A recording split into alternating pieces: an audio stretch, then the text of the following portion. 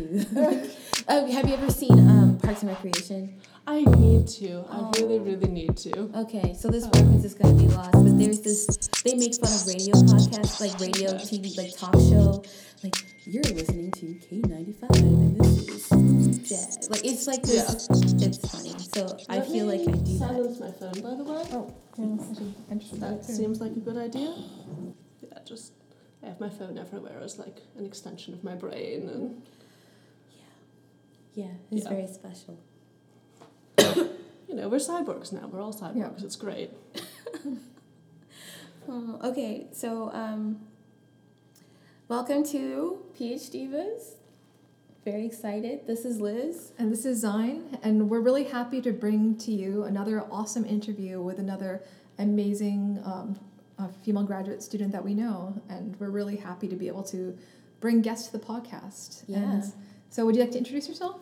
I'm Anna Waymack. I am yet another graduate student at Cornell in my third year of medieval studies. And while my work focuses on how we view old age in different eras, and particularly 14th century England, my work outside of the classroom has recently been focusing on sexual assault and the systemic harassment in academia. Wow, that's pretty interesting.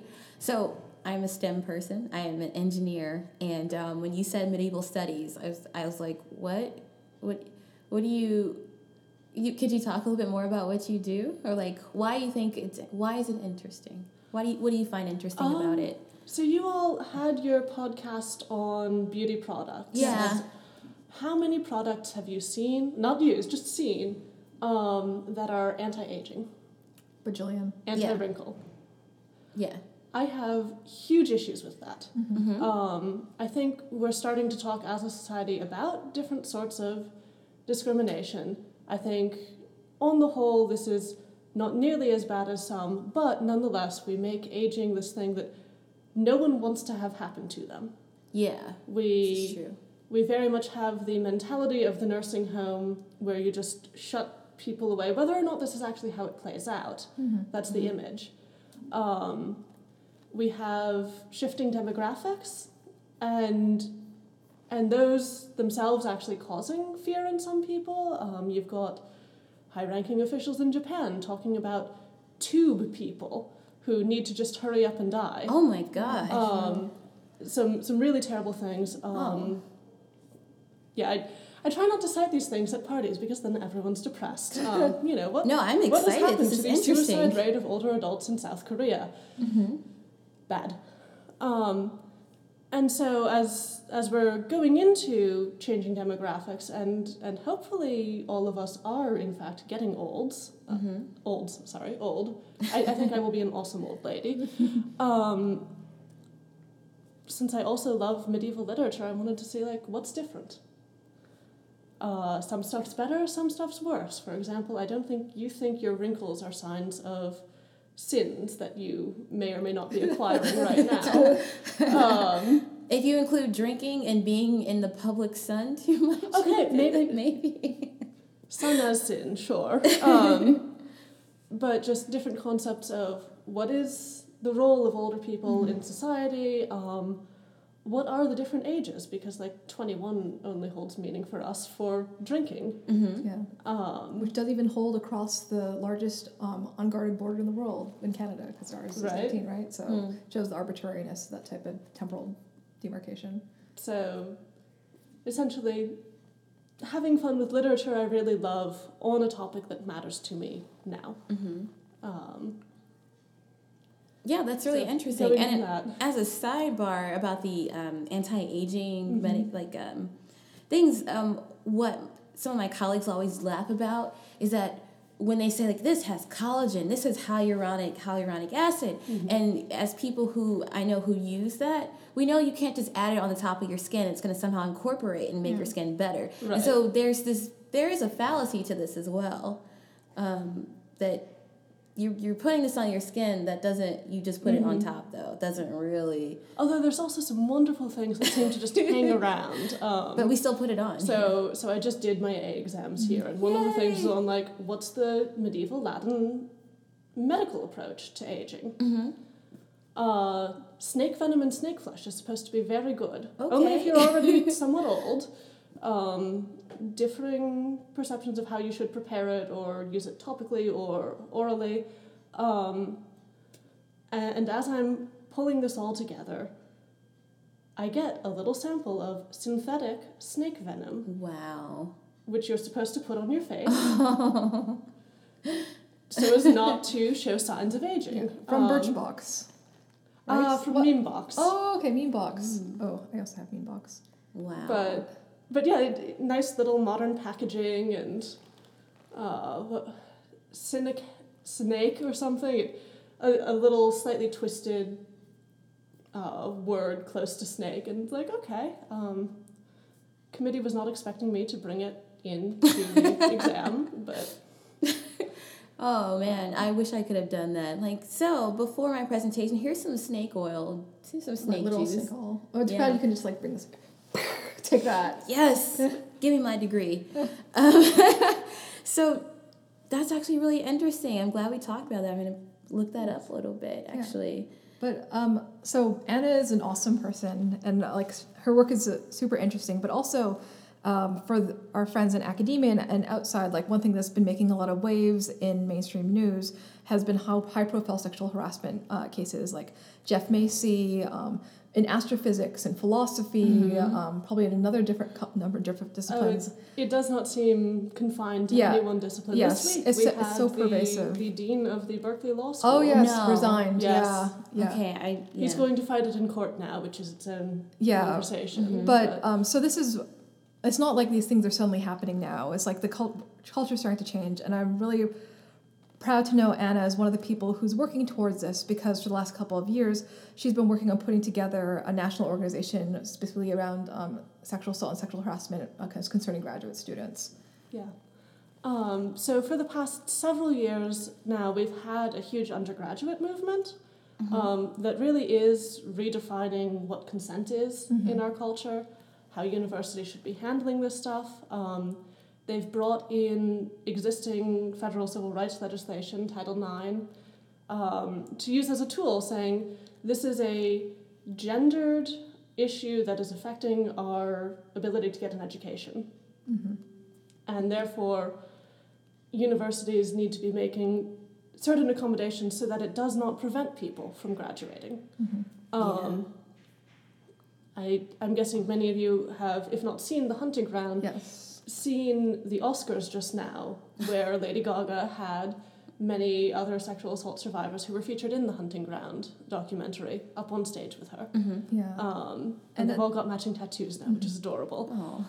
But in all of this, we're not talking about graduate and professional students. Yeah, and I'd like to add, so Cornell did do this big free screening of The Hunting Ground, and there was a panel afterwards, and I was the one who submitted a question and asked, so what happens to graduate students? And people were sort of at a loss because the conversation, and it's good that the conversation is happening, is so much oriented around undergrads. Yes. But for both the question, my question was okay, we've been talking about, what about training for graduate students about when we are in positions of power over undergrads, but also what if we are receiving sexual harassment? And it was sort of awkward how this panel didn't really have any answers. Nope. Because we don't fit anywhere, right? I mean, somewhat to the union conversation we were having, are we workers or are we students? Because they pick and choose whenever we are which. And because we don't have an actual place, it means we also don't get any of the protections that we would have gotten if we were just literal actual workers versus even being actual students. And further confusion around that. I was getting a question just this week from a group at Cornell, we've got this problem in our lab, but it's a fellow grad student. Are we workers? Or, are we employees? Are we students? How do we even handle this? What can even be done against a grad student? You can't expel or suspend a grad student. And I'm sitting there well, A, for now, yes, we're students, but B, you can. Yeah. Yes, it's our place of employment, but you can. And so just knowledge of where we fit into the system, who to go to, what's even available is not well publicized. To their benefit, I think. It's almost like they want it to be ambiguous. I mean, by they I mean like administration. So I think this faculty. varies university to university, and even within the admins. And I think the ones who deal with grads and sexual assault here really do have the best intentions, and what they've been running into and what their main concern is student privacy. Mm. You know, we don't want to say, oh, we make this accommodation because that may point out the student who got it and expose information they don't want out there. Right. But the flip side of this, and something we're working on now, is this means if you're being harassed in a lab or something, you have no idea. Well, if I report a professor, for example, what happens to my funding? Mm-hmm. Yeah. Is there anything else out there for me? What happens to your letter of recommendation? That they don't have good answers for. So, you're screwed. Yeah. But they actually have a lot of flexibility for finding different sources if your time to degree is really being impacted, if you wouldn't graduate otherwise, or if you just need to get out of a particular section. Yeah. And I know of situations where that's happened, right. But I will add that the extent that they had to go to finally get that kind of intervention where they had the protection of the graduate school was really extreme, especially because I often think that when people think of what an appropriate protocol is for a situation, they always have like a mentally healthy, intact grad student in mind, and which not the mindset of someone who's actually struggling. So I'm going to walk down the street. I actually feel quite fine today. But if I were depressed, if I were going through some issues, if I felt like the whole world was imploding on me, if my advisor's office is next door to that one, of assault survivors who get PTSD. Yeah. I am one of them. And now you can't. And, you know, most days, whatever, I'm a little jittery. Some days it's like I don't want to leave the house, and want is not quite the right word there. Mm-hmm. So navigating this stuff is. And people don't difficult. think about that, and they wonder, well, how come you didn't do something? And it's, well, I couldn't. Mm-hmm. Yeah. Yep. So all of that, and also department cultures. Yeah. Hearing from one that I cannot name, as I was talking about this sort of thing with a friend in a different department, and the friend tells me, oh, well, I had this problem, but it's so clear that you're supposed to solve things in-house, and that if you went over their heads, as it were, to the admins who are supposed to actually deal with this stuff, you would be ostracized to the point where you'd have to leave. Yeah, because you'd be seen as a traitor. Yeah.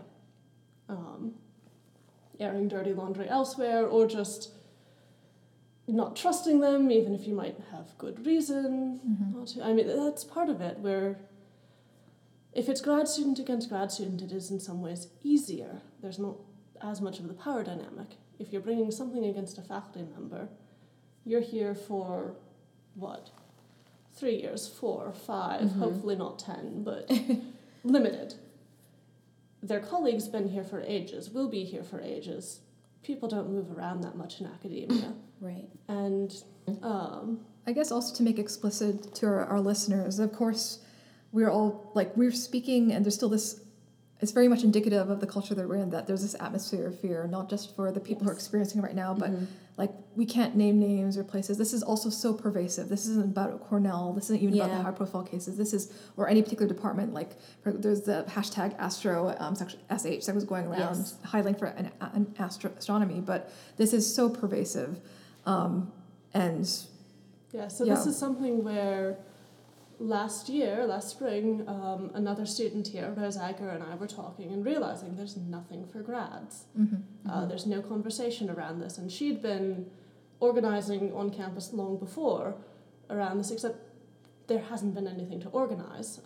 And so she and I started this website that's turned into a growing community. What's the website? ixgrads.org. So for Title IX. We could link this for our listeners. That would be great. Yes, if you're listening and you're at Cornell or any other university, we would like to know your experiences. Please tell us, anonymously if you need to. But this has been part of the problem. She and I can have our names out here. The rest of the group very much would like to stay anonymous. Some of them have ongoing cases. Some of them have very, very real fear of professional retaliation. I am able to be open about my own assault because it happened entirely outside of academia. And so it's clear when I speak that I'm not talking about anyone in my field. I'm not talking about my advisor, who is really, really awesome, and also gives me the occasional warning, like, remember, what you say has consequences, and I think worries about how this may impact my job prospects. Yeah, how do you actually manage that? So one of the things that we talk about is there's the work that we do, right? There's the medieval, there's the talking about aging, which everyone's going to love to hear about. And then there's this other piece, which is very much also part of you and the scholarly work, I would say, that you do, but it's not related and it's more sensitive. So how do you combine those? Well, the interest in aging is actually a huge help here. If Oh, I really? can't find a job in academia, I am still pretty darn sure I can find a job in America in 5 years from now, working with how we deal with old age. I think the numbers are in my favor there. And I would be happy with either. Both would give the meaning that I want to the work I do. So I'm willing to say, all right, if this dooms me, I'll be sad about it. But I won't be, stuck without options. Yeah. And I feel like this also comes to a lot of topics that we talk about, a lot of different types of discrimination in the academy. Is like, when can we really take a stand when we're so vulnerable? Like, what is the case that is going to be high profile? Like, what is worth risking your reputation for? Yeah. And it's like this balance that we all have to do about personal survival, and also thinking about like, how do we change the system, but also how do we survive in the system at the same time to change it? Yeah. So let's switch gears a little bit. I'd rather go back to the sexual harassment. And so as someone who I'm guessing is an advocate for this and you talk with many people, what would you say are some of the issues for graduate students, right? So we already established that we're often a gray area. So what other issues come up? So this is not the sort of issue you're thinking of, Okay. but data. Oh, okay. We don't have good numbers. We don't have even a good picture of what goes on, because not just at Cornell, but everywhere, these things get hushed for the students' own sake or for the system's sake. We have the recent AAU survey, but because of the nature of who responded to that and didn't, what we really get from that is, okay, we're on par with other institutions, and of grads who are reporting harassment or assault, this percentage say it was a faculty member, a staff member, a supervisor. But we can't say this percentage of grads are harassed, because the statistics, the way they selected respondents just wasn't quite rigorous enough. Okay. So we don't know the scale of the problem, and we're only starting to get these cases, like with Marcy. California just keeps giving us so many examples of what not to do. It's like a monthly... And a bunch just in Berkeley alone, of course. Yeah. But before that, we didn't have these stories at all, except for the sort of whisper network, which I don't know about your fields, but mine definitely... Oh, don't drink too much around him. Yeah. Oh, if you're looking for people to work, you and he might not be a good fit. Which is helpful when you get that sort of advice, but as a system, it doesn't work. It's going to miss people, and it just creates even more fear in some ways of like, I don't know what's going on with any of these people. I don't know who's safe and who isn't. Yeah. So I guess also what I think sort of perpetrates the whisper network, you've been talking about how the university doesn't publicize it to protect students, but I think it's also just as much when I try to look into some of these things that the administration side is like, well, people might be getting punished, but we can't tell you what it is or if anything is happening. So even if you report and manage to get to that level, like you don't know what the consequences are.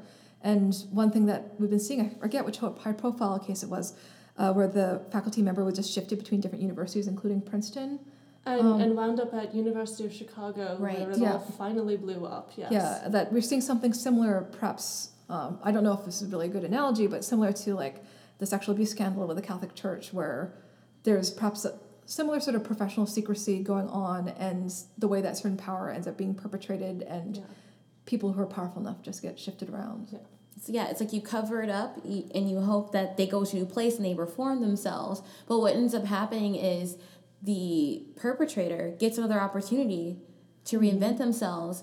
The grad student quite often has to remain, and I don't think the outcomes are often very good for those grad students. But we don't have the numbers. You don't have the numbers. So medieval studies, particularly Anglo-Saxon studies, just had a flurry of activity around this stuff. Someone was actually naming names, and only people who they had directly seen do this sort of activity. I mention it to a professor here who goes, "Oh, did they name so-and-so?" Yes, they had, and apparently this was an open secret. So-and-so harasses female grad students. I'm a female grad student, I had no idea. And I applied to that university. Yes. And so it seems like, on the one hand, all of this information is floating around. People know about it. And on the other, they're able to dismiss it as, it's isolated. It's not our field's problem. Or maybe it's just that one problem. We don't need broader policies. We don't need to change that much. Or sometimes, I remember one solution I've heard from other universities, like, oh, this person's had difficulty with students, just give them a research-only position. Just take them away from teaching. And ends up being a weird, perverse reward for bad behavior. The case, one of the cases coming out of California that's kicking up fuss right now is at UCLA, a professor who harassed female grad students and was given a $3,000 fine, restrictions on when and where he could meet with grad students, and a semester of sabbatical. Oh, well. He went off to Europe, did some stuff, and is coming back now. Yeah. And maybe, so I know, again, it's going to be anecdotal because of lack of data, but can you talk about some of the things that, in your experience, or trends that happened to students after this kind of incidents? I know that's a good question. I'm mostly hearing from people who are either in grad school or who have managed to stay in the field and are, I would say young faculty, but actually I've heard from our parents' generation and older that this has been around in similar forms for a while. You know, I think a common one is the ones that I hear about, and I wonder if this is because they're the ones that can't really be shared, is the advisor or supervisor somehow being like, well, I can get you this publication, I can get you this grant, something, or the flip side of that, well, I can't really work with you while I, am not sexually satisfied. Yeah. Oh, God. So variations on that, and if you don't comply, then good luck proving that it's retaliation when you find your time to degree slowed or rec's not available.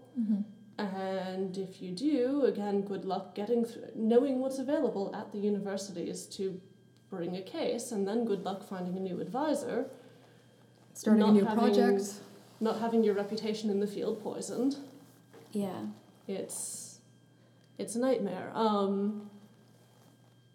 I think when it's grad against grad, which honestly is probably more frequent, at least the systems, we're somewhat used to how things get handled from undergrad, and it seems more equitable and normal. So while I am going to ballpark, and again, we don't have good numbers on this. I would guess it's around a quarter to a third that's faculty at your institution or elsewhere harassing. That's where the problems are right now. That's where we have no system in place to really not only deal with it on a campus, but then deal with the ramifications professionally. So this is another avenue I'd like to see change on, which is conferences, which is where some of the Marcy stuff came up. They're just now realizing that maybe conferences should have behavior codes. Who enforces that?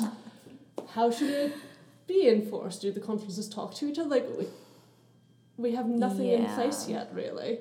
It's interesting because, of course, there's a parallel conversation going on just within fan cons, like in science fiction conventions. That's been a really hot topic as well. And I've been in dense communities that are having this sort of conversation. You know, it's only a few bad eggs, but then you have new people coming and never coming back. So I think we're starting to see progress there, but that's going to be step by step in each field. Yeah, there's such resistance to talking about it, and again, right, we've already said that there's this nuance because it's whispered. We all know about it, but it's like we don't want to talk about it. It's almost like in everyone's household, you know, there are the family secrets, and like, well, we're not going to talk about that. We don't talk about your cousin and what happened to them, and except it's university-wide, and we're kind of hiding underneath the idea that academics are pure in intent, and these kind of mentee-mentor relationships. I'm the protege, right, and the mentor, right? And this is the only way it's supposed to be. Why is there a problem? But there's a huge problem. Or even if there wasn't a problem, but it's suspected that the university would let there be a problem, or the department, that can still have an effect. I've known of cases where it was just assumed that, and usually this is gendered, but not always. I hear from a number of guys as well, but assumed that a female grad student working with a male advisor had a sexual relationship, only made progress and got jobs or grants or whatever through that relationship, and she, or sometimes he, will be acutely aware of the rumors, and the professor can be oblivious. And it just, this contributes because they're not always hearing the blowback, especially when they haven't actually done anything. But as long as we permit someone else in the department to have multiple affairs with grad students, or it taints the culture in many different ways. It's always odd to me talking about affairs or this kind of relationships, because some of the things I've heard from the faculty standpoint have been along the lines of, there's nothing wrong, we're all adults, or this just happens when you're this close to people, it's just gonna happen, there is nothing wrong. Right. And it seems to violate the trust that you have, that the student at least has, because I guarantee you, most students don't walk in thinking, I'm going to learn how to have sex with someone. They go, I'm going to learn science. I'm going to learn how to think critically. But we do have, everywhere these cases where it's worked out. It's true love. They've got the 2.4 children and the golden retriever. Somehow that sanitizes everything in retrospect. And those are the only ones we see afterwards. It goes wrong. The person who's not in power leaves academia. And sort of just, blacklisted in a way. So, it's incredibly frustrating trying to change people's perception when it all is this rumor, whisper, and then trying to connect it for them that even if it is just rumor and whisper, which it's not, it still hurts everyone. It still hurts all of our reputations. And also just thinking, of course, of cases where people have organized, either survivors or like friends of survivors, against issues like that. And when you don't see any action, you disillusion so many different people, and you're losing good people in the profession. And it's just like, just these innumerable little ways that perhaps you're preventing advocacy and your field from growing and the research from growing. It just it just becomes incredibly insidious in terms of what it can do to change the climate of a department and of a whole discipline. Yeah. So why is this topic so important to you? Why did you decide to focus on this? So 3 years ago, I was assaulted. I was in bad shape at the time, and then slowly getting better, and as I got better, realized, okay, no one does tend to talk about this, and we're only going to change the stigma around it by being open. I was in a really safe place. Again, Cornell has been phenomenal for me. My program actually is incredibly supportive. My family knew, and they weren't going to judge me, which is actually huge. Mm-hmm. I was never going to have to interact with my rapist again. So essentially, there were no consequences for me obnoxiously telling everyone, hey, this is a thing that happened. Mm-hmm. And the reaction to that sort of cascaded.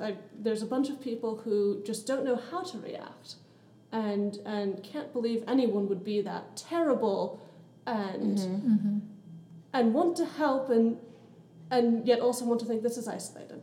Yeah, just one bad egg. Yeah. Just something that poor happened. you, I'm so sorry. What can I do to help? I can't believe people would do that.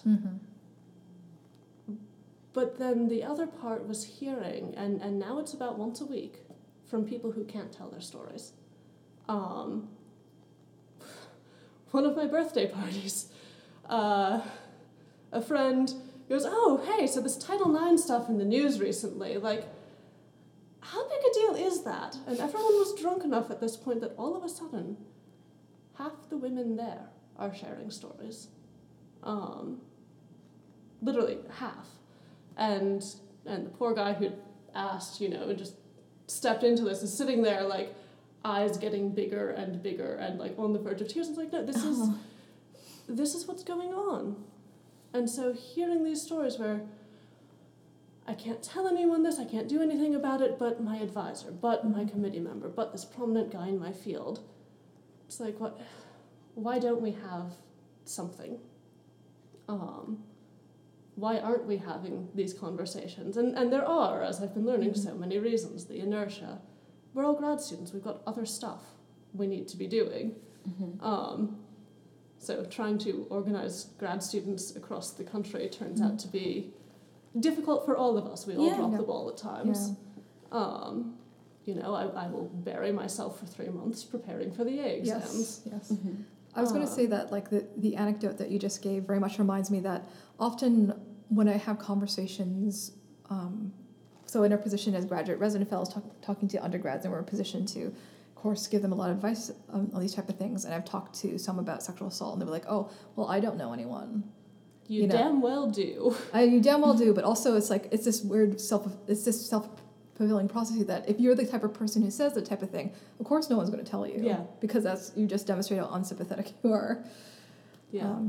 I was also going to go back to Liz's earlier point where people are excusing professors. Like, there's this weird sort of resonance of, like, this sort of rhetoric where they say boys will be boys instead it becomes a variation of professors will be professors that, like, goes across the gendered lines but also, like, has a particular power dynamic. They're like, oh, this is just what happens. Boys will be boys. Professors will be professors. Because it's academia. It's boys, right? The professor has tweed and a beard, and this is just how the system works. Especially in movie presentations. I was just thinking, I'm blanking on the actual names, but the idea of the student hooking up with the professor, it's kind of a trope that happens. I was so worried as I was watching, Saving Rita for the first time or something? I don't know. And also, isn't there a recent Woody Allen film that's also... all Woody Allen films are about this type of stuff. It's like, oh God, they're going to do the relationship thing, and at the end, nope, subverted. And it was just like, yes, thank you. But yeah, it's never really complementary to the student's brain either. No. The professor has the knowledge. The student has life and the energy. And their nubile body. Yeah. Joy. Yeah. It's like, yes, but... Revitalizing this middle-aged person's ennui. Right, and I'm all for having joy in life, and I'm also for, hopefully making serious contributions to my field. And which is interesting how the natural cycle of academia goes into it, because there's always going to be a new first year. So there's always going to be a fresh supply of people who don't know the secret. They don't know the whispers yet, and they also they aren't privy to some of the politics that come into play. And so as a first year, let's say I'm a new student, I learn my lesson. Well, I'm a second year, and it almost doesn't matter what I learned. That person doesn't have to reform because there's always going to be a new first year. There's always going to be an 18-year-old undergrad. And what you're going to tell the first year? You're going to tell the undergrad and let it get out to the rest of the department? Well, mostly they won't believe you because they don't... crap about... Yeah. Because you're going to be labeled as a person who always just talks crap. And and I think, that's the negative side. But the other side is that they just don't know what... you don't have a foundation to begin on, so you don't know what you don't know. And so it's way more improbable for me to believe something bad, right? That whole, I can't believe things like that happen. And so when they do hear things like that happen, like, no, well, you're just negative, and I heard you're the negative person. Yeah. But I think, again, there's always a new population of people. You should know better. That was your fault. That obviously there's going to be red flags, that why didn't you just walk away? Why didn't you report it early? There's always something you could have done that totally would have stopped it, apparently, and somehow also not had any repercussions for you. Somehow. So would you discuss, or would you like to talk about some things that you're currently doing? Like you mentioned the website.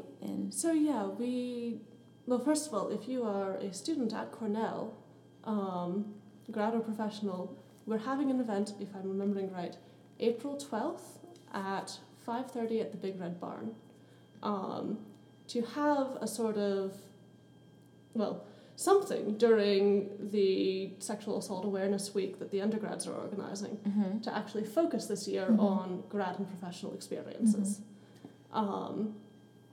So come to that. And tell us through ixgrads.org, tell me through Facebook, I don't care, what your experiences are, because we can't do much yet without knowing where the worst problems are, or even what the problems are. Part of the frustration with Cornell is that it's such an individualized approach to everything, and so they won't publish, a standard set of, and this will happen, and this is what we'll do for you. And at the same time, I can see why they can't, because each case. So tell us your stories, or what you've heard. Talk to conferences in your field, because this is one that doesn't directly attack the universities. Talk to conferences about, hey, look what's gone wrong in this other field that's totally not us. Let's preemptively put something in place so that we don't have those issues. And what is acceptable behavior? If someone's not following that, where do I go? And what do you suggest for people who maybe are on the precipice of those experiences? So in other words, I think there are people who have had experiences and now what do I do? But there are those people who are kind of either in disbelief or may encounter a friend.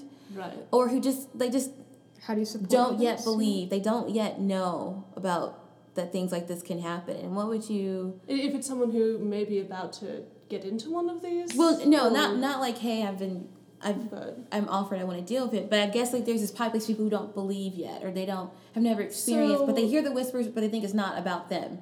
So the false reports for sexual assault are on par with those of other crimes, which is to say they exist and they're very low. This fervor we see sometimes about, but these are just people out to ruin young men's lives, as it is with the undergrad organizing, is frankly kind of misplaced. And so, first of all, believe survivors. That was the message of the recent Oscars song. that's something that's been going around. If someone is telling you that it's their experience, believe them. Mm-hmm.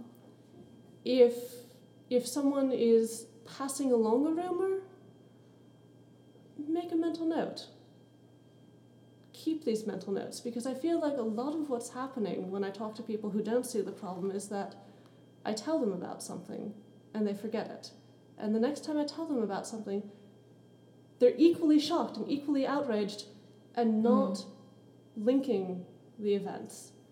And that way it stays isolated. So if you're not sure if this is going on, pull together, I don't know, a notebook for yourself, a Word document, something, and just write it out so you can start seeing what comes up. And if you're hearing nothing, it's because people don't see you as safe to talk to. Yeah.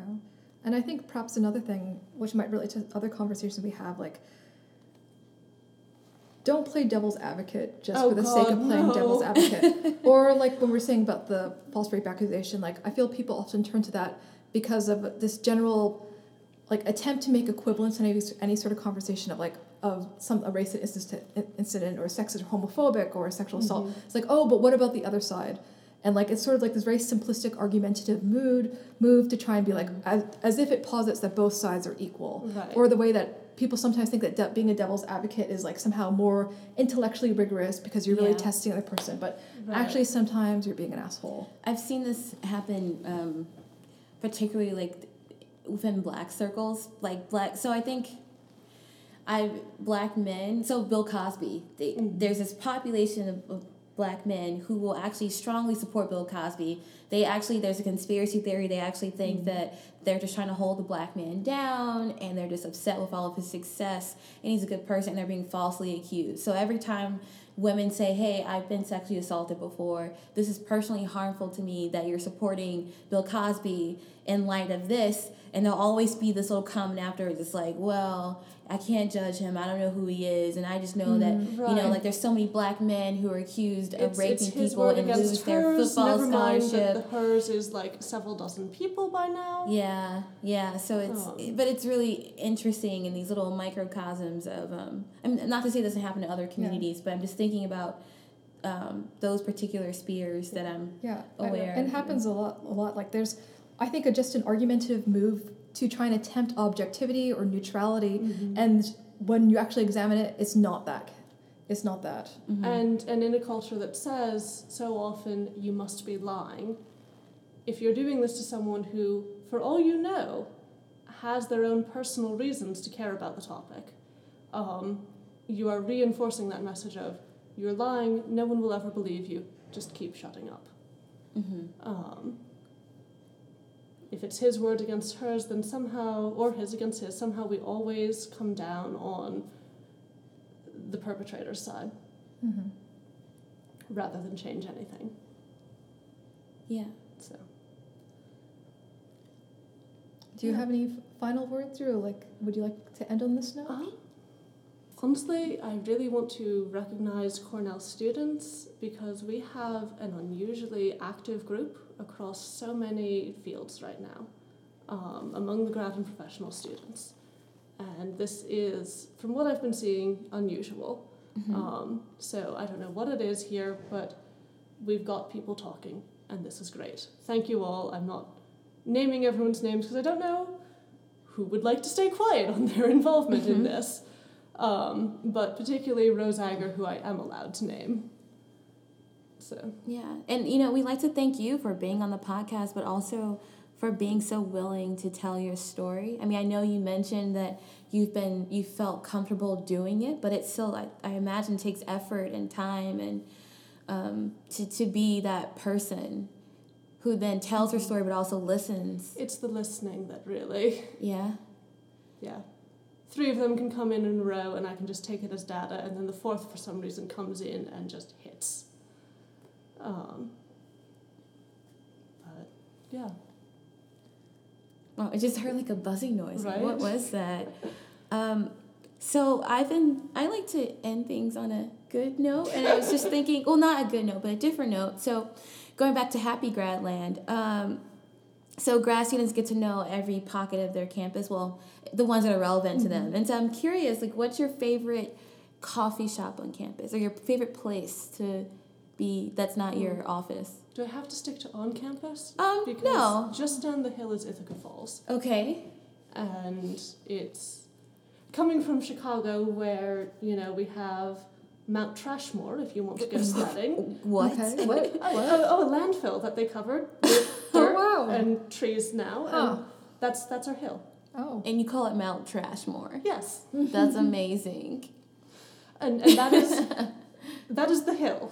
Okay. There is no other hill. We don't have this, like... Oh, yeah, Chicago's topography thing that other places seem to. Topography thing. It's been very confusing. I had to learn how to, like, park on hills, stuff like that. So suddenly I'm somewhere with waterfalls. Mm-hmm. And all of the Ithaca waterfalls, but particularly Ithaca Falls is just always mind-blowing to me. Always magic. And I can sit there with a book, and it's just incredible. I will be really sad to leave it. Mm-hmm. That is true. I miss being able to say, and I live next to a waterfall. Right? Yeah. It felt like very, like, yeah, I'm Friends cool. have visited and they're like, wait, you live in Rivendell? Yeah. Or sometimes the way I think about it is that it'd be really easy to defend ourselves if there was a zombie apocalypse, because we're ringed by the gorges and the bridges. And they can't True. swim or something? Well, I mean, like, there have to be a lot of zombies that fell down into the gorges in order to make it over, but I feel like it's more easily defensible because we are on a hill and ringed by... Well, if you're worried on that front, some of the laser physicists we know are trying to convince me to install lasers on the roof. On your roof of your house? As a defense, yes. Yeah. Fortunately, I know where you not live. In favor. I'm in favor of this. But their Pretty powerful. logic is, well, you want to be prepared, right? Zombie apocalypse. So what are they trying to do with these lasers? Like, they just trying to burn people, or? Just in case they want a laser system of some sort that I don't understand and don't care because they're not doing this. Or you could really entertain the cats in Fall Creek. Well, True. so I work with lasers, so I'm kind of curious. Like, I'm thinking of the beam size, and like the lasers I work, you can blind someone, like, and you can burn. I've burned my shirt a few times. It's been misdirected. And most people who work with lasers actually, like, if you check their eyesight, they've got little blind pockets because of the laser beam. Yeah. So usually most people end up having, like, but you have to. You know, it's not actually reassuring to hear that people who work with lasers. Well, things get blind misaligned. spots. They do. They do. It's also a topic for workers' compensation. Yes. I was going to say something. Thank you both. Yeah. Yes, thank you Thank you very so much, Anna. Oh, and any plugs, anything you'd like to plug that you're currently working on or doing? Really, just please talk to your field physicists. And please tell us what your experiences are. Thank you so much, Anna. We'll be linking all the information in the episode description. And thanks for the PhD buzz. That's it. You're gonna.